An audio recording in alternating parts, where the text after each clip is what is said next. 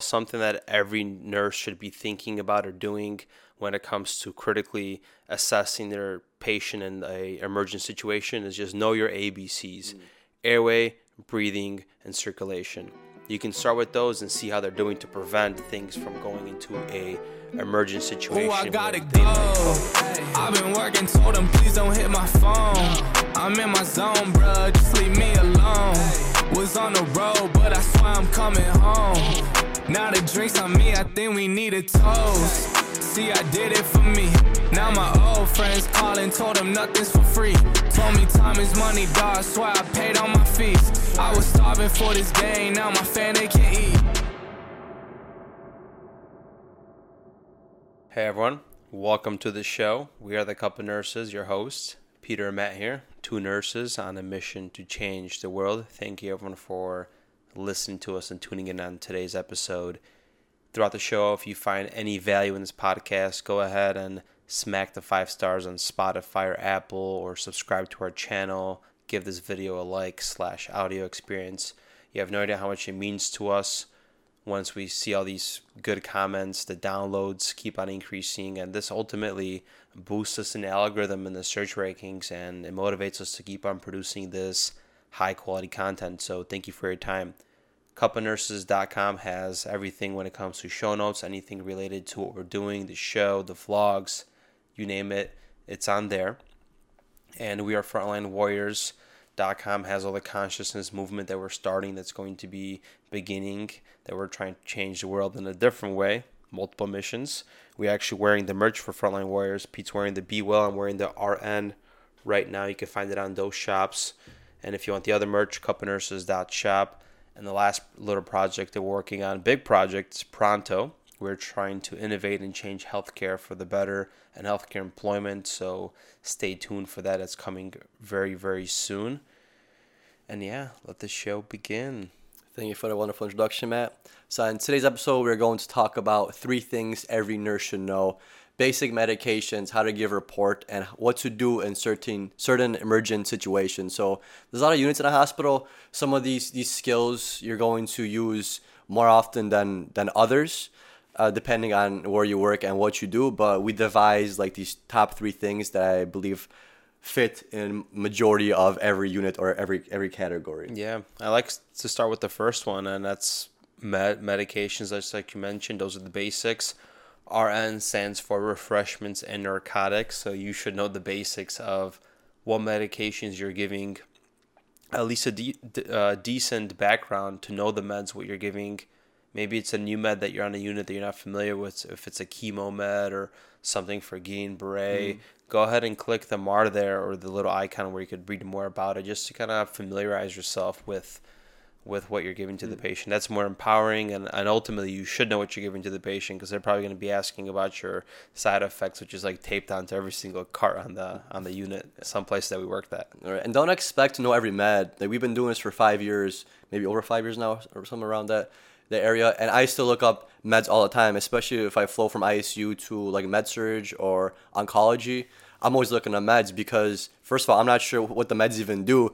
So when I give the patient medication and they ask me a question, I don't want to be like, oh, I don't know, because then it's just like, okay, if you know what the medication does, why are you giving this medication if you're not sure how to understand it? So like one of the things to always keep in mind, because I feel like, for example, narcotics and morphine are basically used throughout the whole hospital. And realize that you might have some respiratory depression with that. It's not only doesn't only decrease pain, it also decreases respiratory rate. So if your patient becomes apneic or breathes like 8 or 10 or something below the range of 16, like that we always chart, then be like, realize that, hey, you give them this medication and this is why it's causing it. So don't be super freaked out. Like, I feel like narcotics are like the golden standard, because you brought up refreshments and narcotics. So realize that if you give them Norco, Oxy, morphine, Dilaudid, it's going to depress their respiratory rate, and it could reach that rate where it's very dangerous. So we might need to reverse that with like Narcan, for example,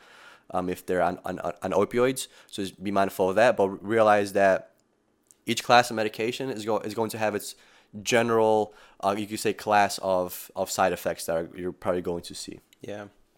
And one of the ones that are very important, this is more for ER ICU, but you should still be aware of them, knowing when you get your RT called and what happens in that chain is your pressors, medications that you mostly see on those two units, just like I mentioned.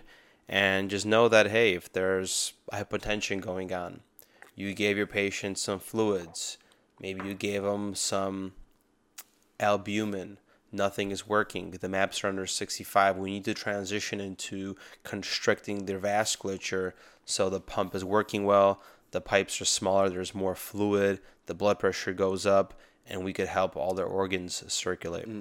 Have you don't gotta familiarize yourself with like all these different vasopressors like Neo, Vaso, dopamine. Just remember Levophed. That's your norepinephrine. That's like the golden standard one. That's usually the first line that we put patients on.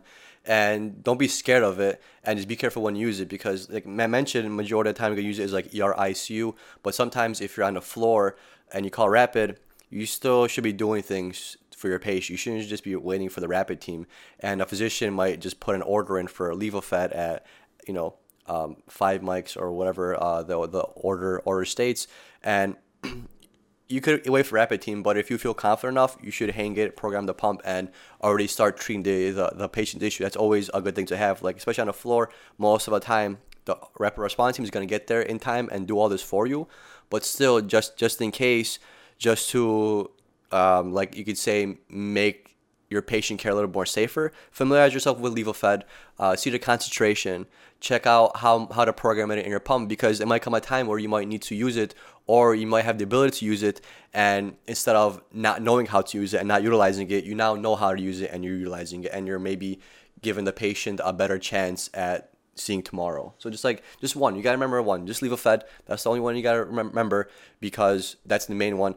Another way we treat hypotension is with fluids, but if you work in like a cardiac ICU or a unit that's heart failure where you don't want to overload the patient, fluids isn't always an option. But a lot of times vasopressors are an option, like Levophed, but you got to be careful because the patient is really dry and they really need fluids, but you give them the vasopressors, you got to be careful because it could cause your vessels to clamp down and actually put them into cardiac arrest. I remember this.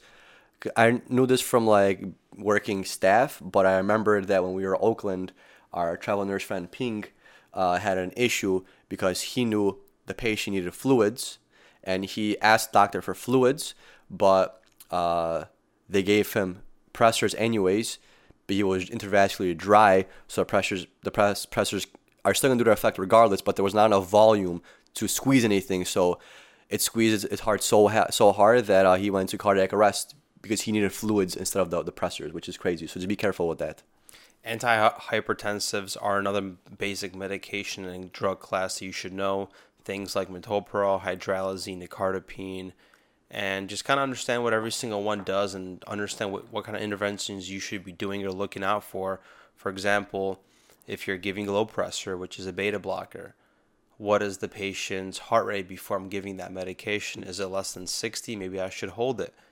Let's get a set of vitals before I give that medication, just so I don't bottom out my patient way too fast. So just things to be cognizant of that just makes you an overall a better nurse. And just like Pete said, with time you're going to start developing that critical thinking skills and knowing what you should be doing for every single med. Just like Haldol, right?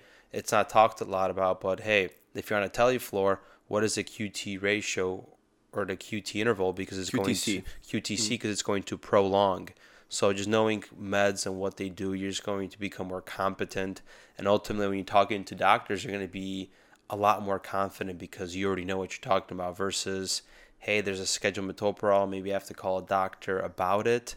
You're going to be a lot more confident telling them the steps that you took, and this is why we should hold that med. And he's going to trust you versus you feeling you're stepping on somebody's toes, you're talking with the lack of confidence, and doctor is going to question you, and he's not questioning you as if you're saying something wrong. He just doesn't hear the confidence, so he wants to make sure that he's making the right choice because ultimately then now his license is on the line. Yeah, very, very good points. And kind of know the difference between metoprolol tartrate and metoprolol succinate, because sometimes, especially if as a nurse you're just getting verbal orders or calling physicians and you don't want to actually putting the orders in, you gotta make sure these orders are right. So the one thing I want to mention is I feel like a lot of nurses don't know the difference between low pressure, which is also called metoprolol tartrate, and then metoprolol succinate. So in hospital, if you're pushing it IV wise, or if you're giving it PRN or even scheduled, it's your low pressure, your tartrate. And we use that one because that's a quick acting and doesn't last as long. Because when patients go home and they go on beta blockers, metoprolol, they don't usually go home on the low pressure version. They go on a succinate version because it has longer effects. Because the metoprolol tartrate, that one you gotta schedule more often, like Q4 versus a succinate, where you might be able to get away with once or twice a day. So just know the difference between those, because I know when I was working in Illinois, I didn't know what the difference between them, so I wasn't always sure which one the physician wanted to order. But then I learned by asking questions that low pressure, the tartrate, that's the emergent one. That's the one you give more often and more frequently, and that's the one you're going to usually order in a hospital. And that's the one you should order more often than a succinate. Succinate is when you're ready to go home and you want to just have like mild blood pressure control. So always keep that in mind, tartrate versus succinate. Hydralazine is another great antihypertensive to know. It's a vasodilator.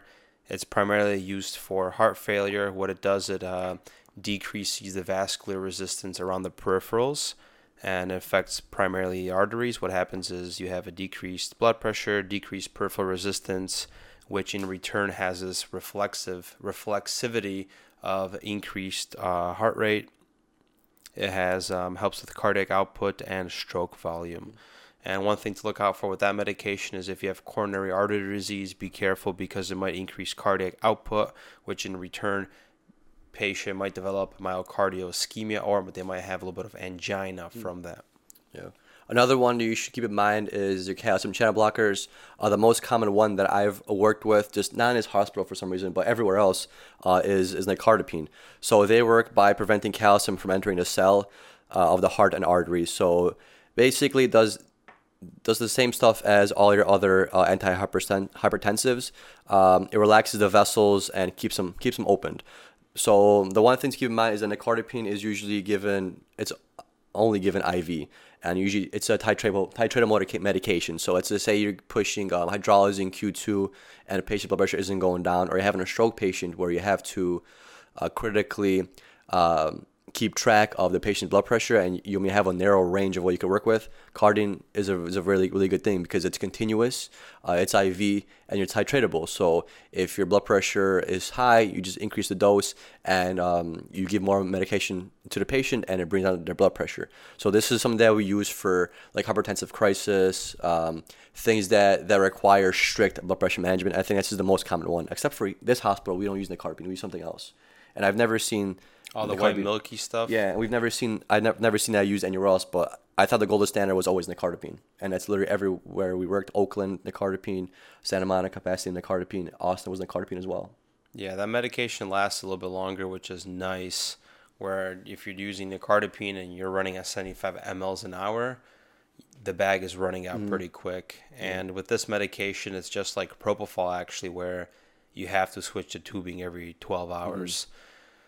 One thing that I realized that somebody messaged us on Facebook about is it sucks that nurses don't have a lot of autonomy when it comes to the floors and tele, where they can't do the smallest things like maybe start a nitro drip or low dose nicardipine, and everything is just escalated to DOU and like ICU and step down and all that, where the fundamental basics that you're learning as a nurse, like in nursing school, you're not even utilizing those skills and those critical thinking skills as a nurse in these lower tertiary units. Yeah. Which is not something that should be done, but I understand that it's like a safety thing and all that. Yeah, I learned that CWAS could only go to DOU or ICU.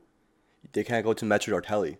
They take all the CWAS. Yeah. And DOU is a pretty hard unit. Yeah, and that's where it's been in a lot of places, especially if you have to give somebody a lot of Ativan or they have to potentially be on a Precedex drip. Well, that's more ICU, so I can see that. Yeah, but if they're on the drip and stuff like that, it's great. Yeah, for sure ICU and stuff. But even like their any CWA, like a stable CWA, is still DOU. And with every CWA, it's a little bit extra work because you got to make sure that the patient is doing good every 2 hours. Of course, you're doing your hourly rounding, but with CWA, definitely a lot more things go into it, which is which is strange that it just gets offloaded to DOU. But you said that's like how it is everywhere? Because I know at my staff job, we had like a little DOU, you could say, but it was called different. But CY went to tele floors, they went to other floors, they never necessarily went to a step down always. Yeah, I think it depends on how bad the CO is, where there was a CWA that's up on the floor, but if they're requiring more closer monitoring, the bed alarm keeps going off. Now you got to put mittens on, or they need a sitter. That's where they're gonna go down the higher tertiary units for closer monitoring. Yeah, that makes sense. And you bring up the autonomy too. That's kind of why I like the ICU as well, because you have a list of PRN medication that you can almost give for every situation.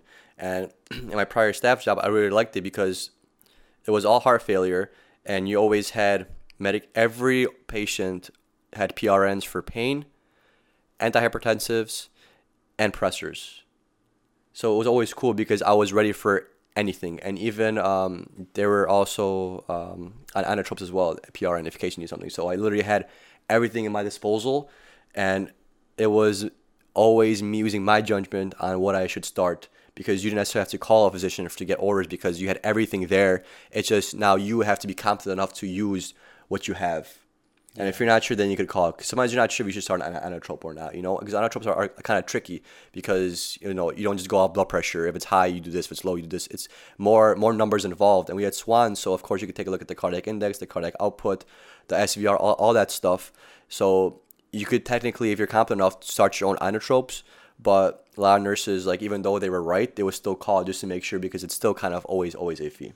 And the other side of the spectrum is you have those nurses. I talked to somebody 2 days ago where they don't have the confidence of working in these higher units, and they don't want that autonomy. They just like the sense of direction. So I understand that spectrum as well. We're just two ICU nurses, a little bit biased. We love the autonomy. Another medication you should be familiar with and know the basics is insulin. Type 2 diabetes is on the rise. Every person is on Accuchecks, literally.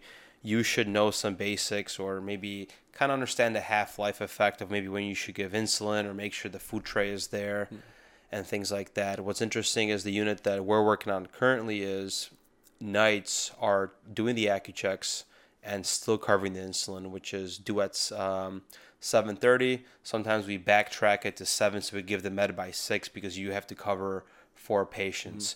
And you have to use your judgment on when you should give that, let's just say NPH, which is usually given closer to meals.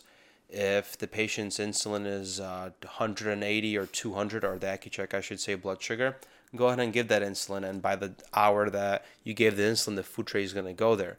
But yesterday, for example, I had a case where the patient's blood sugar was 76, and I'm supposed to cover her with 22 units of NPH.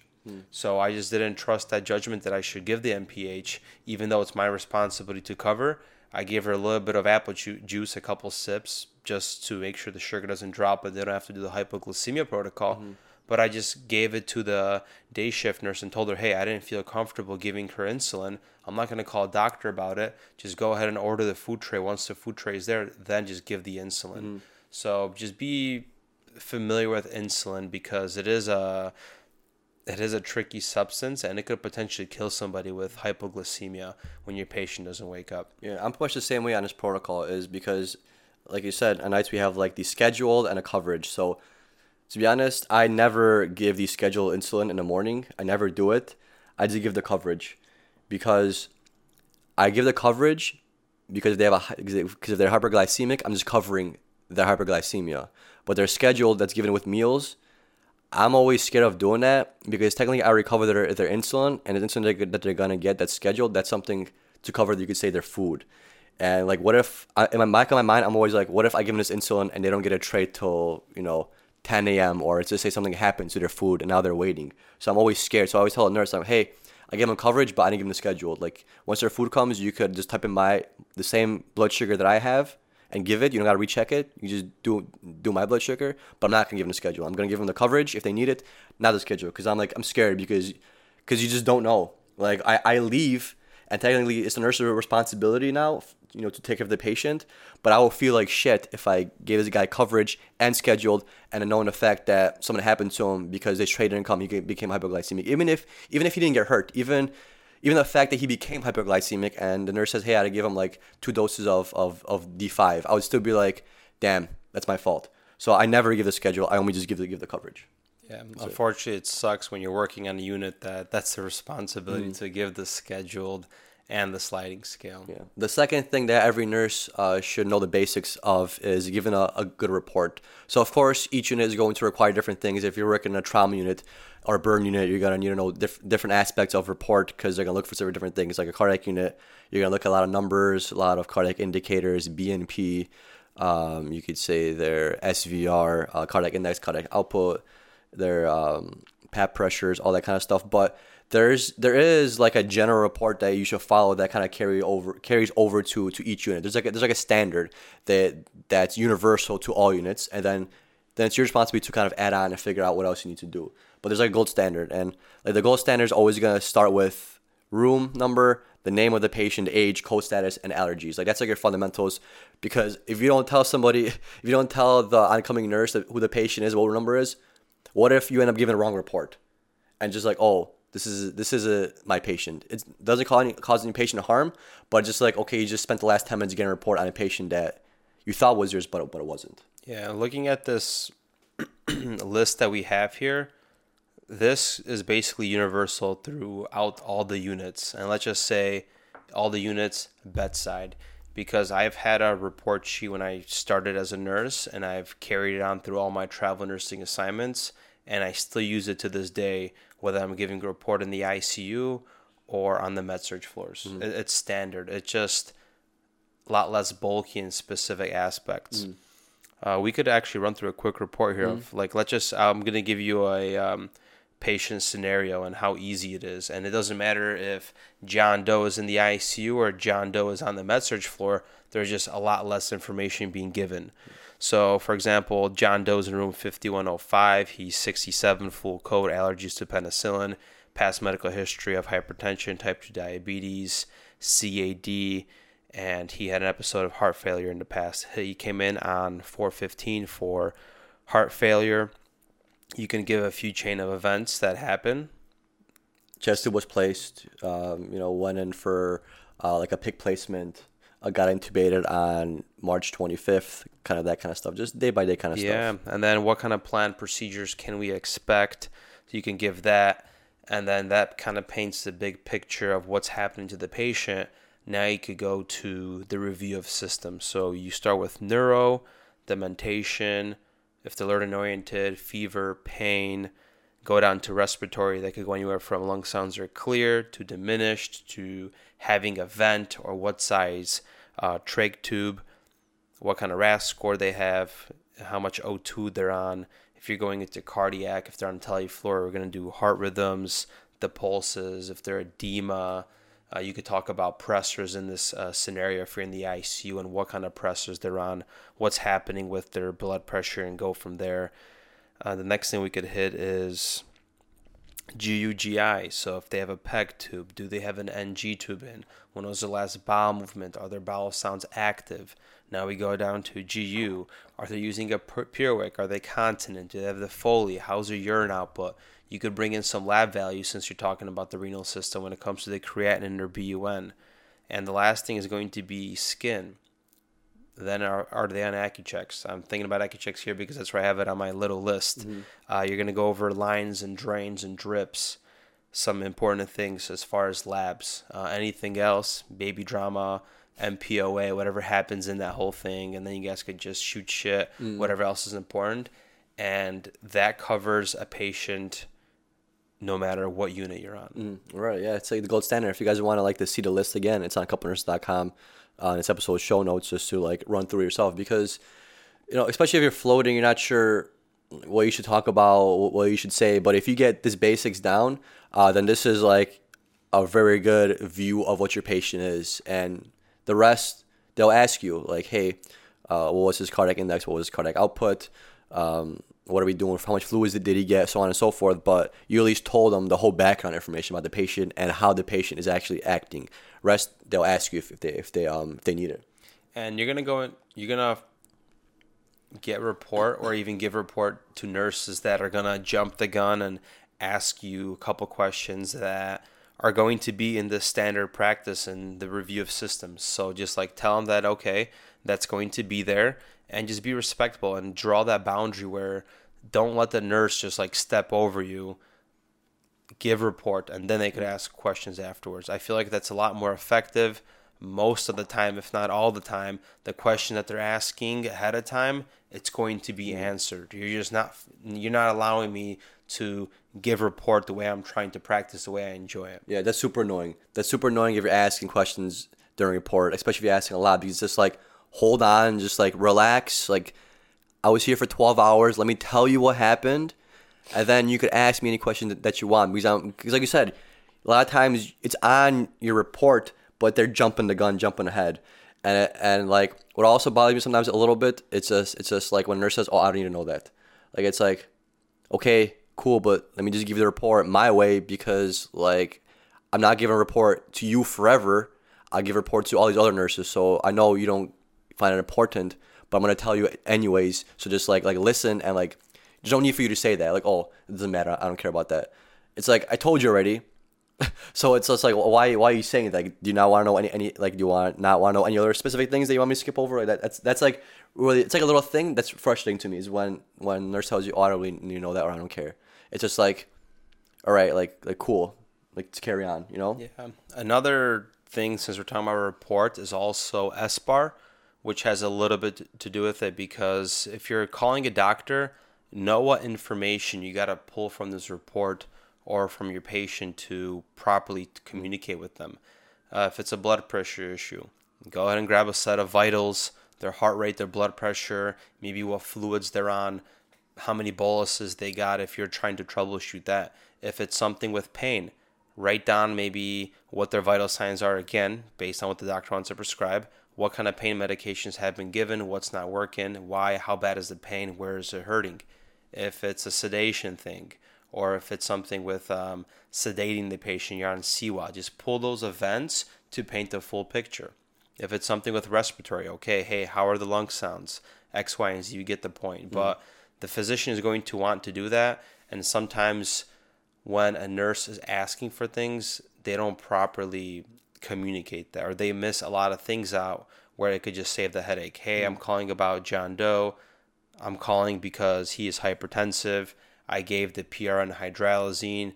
I gave the PRN tablet of whatever, metoprolol. It's still not working. These are the latest vital signs. Do you want me to order, or do you want me to give anything else? Mm-hmm. And that paints a full scenario of what's going on versus patient's hypertensive.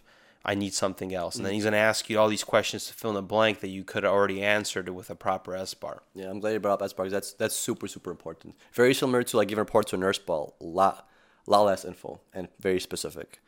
The third thing every nurse should know is how to act in emergency situations. You don't have to know like the full ACLS protocol. A lot of units just have standardized as the BLS, and it's kind of all you need to know before the code team gets to you, or rapid team. But it's still always good to know his protocols, just so you could help out, because the RR team might be busy, or there might not be enough rapid response nurses with you to do all these, you could say, these tasks that need to be done. So it's always, or the code team, for example, so it's always good to kind of know this kind of stuff. And if you're going to know, like, one major one is, even though you're not required to know the ACLS protocol in your unit, it's still something that you should look into, because no matter what unit you're going to work on, you're going to have somebody code at least some point in your life, and you might just be doing CPR, but sometimes, like I said, the code team might be short, and you might need to help push meds. So it's also good to understand. Well, technically, you wouldn't be pushing meds if you're not ACL certified, but you'd still want to know like what they're doing and why, so you could be of some kind of a help, not just being like the just person standing in the room and clueless about kind of what to do. So I'm just going to go over the ACLS protocol just like real quick to touch upon. You don't got to know like these specifics or anything like that. And before you go into the ACLS protocol, something that every nurse should be thinking about or doing when it comes to critically assessing their patient in an emergent situation is just know your ABCs. Airway, breathing, and circulation. You can start with those and see how they're doing to prevent things from going into a emergent situation where they might code. How is their airway?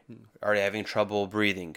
Do you have to maybe boost them up in bed? Maybe you have to raise their bed a little bit higher. Maybe you have to supplement them with oxygen. How is their breathing? Are they agonally breathing? Maybe you have to bag them. Start thinking about things so before the code team comes and shit's being handled by the ICU nurse or the resident, whoever, you're already kind of troubleshooting things like low oxygen, slap on some oxygen, or you can, grab the bag mask and start preparing it if you already see this patient agonally breathing, something's going on.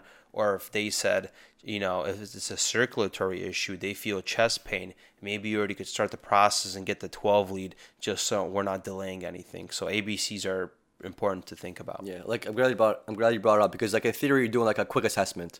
Like you said, neuro, respiratory, cardiac, all that kind of stuff, like real quickly all at once. So then when a code team comes in, you could be like, hey, no pupils or whatever. There's a pulse, or there's a heart rate in the 160s and there is a pulse, or it could be heart rate in 160s. It's picking up on a monitor, but there's no pulse because there's something like PA, pulse electrical activity, where it's still showing stuff, but there's really nothing going on. And I get it. Like the beginning nurse is starting off, or you already might be experienced. Like sometimes you get into like that fuss where you're just not thinking about everything. You blank out. You can't even give a report to anybody because you just keep blanking out on what's going on with this patient. I totally was there, and I get it, and it gets easier, but just think about the basics, and hopefully the patient makes it through. Yeah. Most of the time, it works out. So like a quick ACLS, I'm not going to go through the whole thing. It's just like two different scenarios. So patient is basically in cardiac arrest. You want to for sure start CPR regardless. Then you also want to take into consideration the second thing, and this is like the major thing, is a shockable rhythm. So your shockable rhythms are going to be your VFib and VTach, your pulse is VTach, and then VTach with a pulse, and then asystole and PEA are your non-shockable rhythms. So if they're in asystole and PEA, you're gonna keep doing CPR and push epi. That's all you're going to be doing. And if you're in a shockable rhythm, you're gonna be doing CPR, but you're gonna want to shock them at some point and also give epi, because that's what's going to help them the most is that shock, not necessarily the CPR. The CPR is helping them, of course. You're getting some amount of cardiac output, but you gotta shock them out of whatever rhythm they are. So that's like two major things to consider with the ACLS a protocol. You don't gotta memorize the whole thing if you're on the floor, but just remember those difference between your shockable rhythms and not shockable rhythms. And if they are shockable, you're shocking, CPR, and epi. And if you're not shocking, you're just giving CPR and epi, and hopefully the patient is gonna come back. Yeah, because sometimes it takes like 3-4 minutes before the code team already gets there. If you're already starting CPR, you know that there's no pulse, you guys can go ahead and grab the freaking epi from the crash cart and push it. Right. I hope your hospital allows that to happen. And since we're talking about somebody coding, what I always do on all my shifts is just make sure your line is actually working. Yeah. So IV access is a big thing. Even if the flush isn't due, I don't care what unit I'm on. Beginning of my shift, I have a bunch of flushes in my hand and I'm flushing every single IV. A lot of times I run into something that there's already a painful IV site. I got to pull it. It's leaking because it hasn't been flushed a couple of times. I don't know why this doesn't happen, but I like to get into the habit, and I think nurses should to always make sure you have proper IV access because you don't want to be flushing the IV during this emergent situation and your IV's blown to begin with a couple hours ago. Now you can't push critical care meds. Yeah, oh yeah, definitely. Like if you don't know what to do in an emergency situation, the best thing you could do is probably start an IV. Even if the patient has two and you're waiting for someone's doing CPR, don't stand there. Just maybe put a third one in, because like Matt said, they blow, and a lot of times, during an emergency situation, your body's going through like this giant stress, and sometimes your IVs just randomly blow when you flush it, or somebody's during a whole situation or cardiac arrest, they just pop out of the vein or they pop through the vein, and it's not being able to be used anymore. So IVs are super, super important because you can't give them these critical meds if you don't have an IV. But I just want to clarify just real quick. The shockable rhythms are pulses, VTach, and VFib, and the non-shockable rhythms are asystole and PEA. So I'm not sure what I said in the beginning now. I can't recall. Yeah. I just trusted you that you knew it, so I was just going along with it. I just wanted to make sure I didn't even G-check you, bro. I just want to make sure. Next time. Because I said one, then I said the other, so I don't want to confuse anybody. So pulses, VTach, and VFib are shockable, and then PEA and asystole are non-shockable. Another good one to kind of keep in mind is the bradycardia protocol. That has a pretty you can take quick and easy solution. Things to take into consideration before you start to get super freaked out. How low is the patient's heart rate? Is the patient sleeping? Because naturally when you're asleep, if your patient naturally is like low 60s heart rate, like 62, and then when he goes to bed, he's going bradycardic, so like 55, 56, 58, 54, that might be normal for him. So don't start freaking out and, waking him up every 2 hours because you hear the alarm ding. Like kind of go through the chart. Or maybe he has a low heart rate, but he's hypertensive, so you gave him metoprolol, and now he's like 48s, 46s, which is pretty low, but go check on him. Print a strip. Do you see, like, if they're on tele, print a strip, do you see, does it look like he's going into a heart block, like, or is he just bradycardic? Like that's a common side effect of metoprolol if you give metoprolol. So keep in mind of that. And if you're always nervous about the heart rate, slap on some oxygen. Like it's oxygen always helps just in case, because your heart is pumping slowly.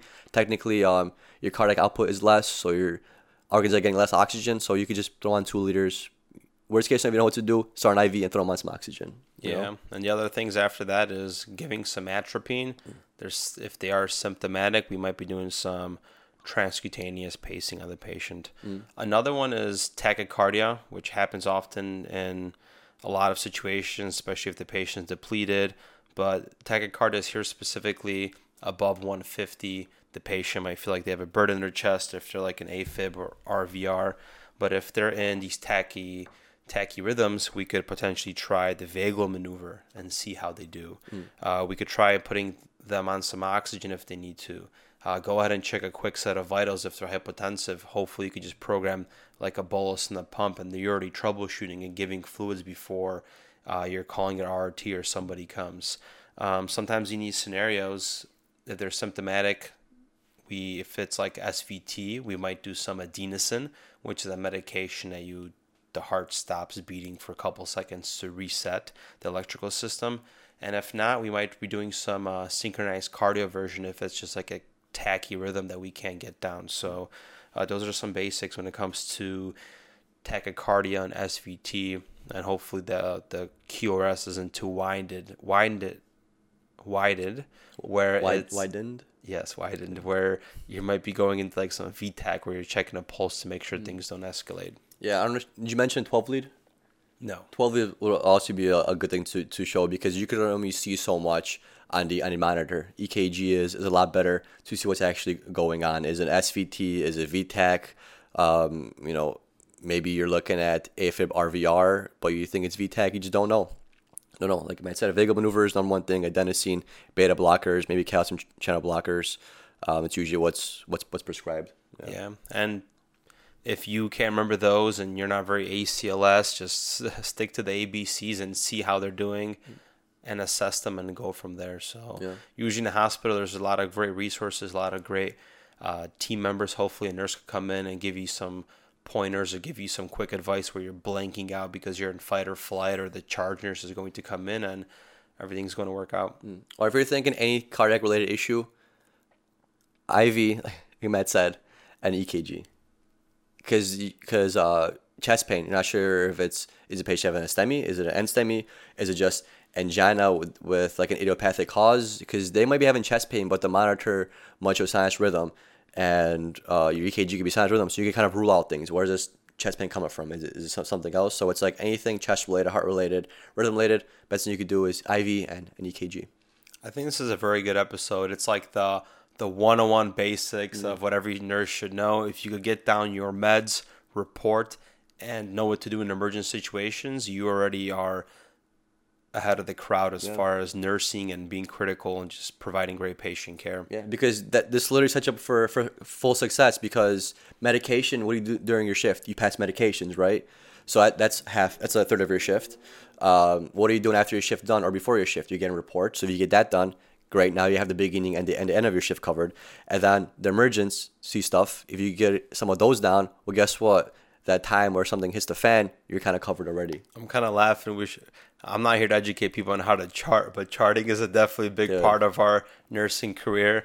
get your charting down right so management's not hitting you up. But I think your hospital policy and providers can help you on how to do the EMR there. Yeah, for sure. I'll leave that to the unit educators. You know, they get paid for that. They can take care of that. I'm not going to tell you to go try your Q4 pains and make sure you do your vitals Q4 and make sure you do your Q2 turns, because if that's not charted, you didn't turn that patient. You didn't do it. You didn't do it. Yeah. And that's pretty good summary. I feel like we hit it. We hit the nail on the head with this one. Solid episode like always. If you guys find value in this podcast, enjoy the content, share it with people, go ahead and hit us and give us the 5 stars. And ultimately, thank you for your time for those that listen. See you on the next one. Have a great day. Peace out.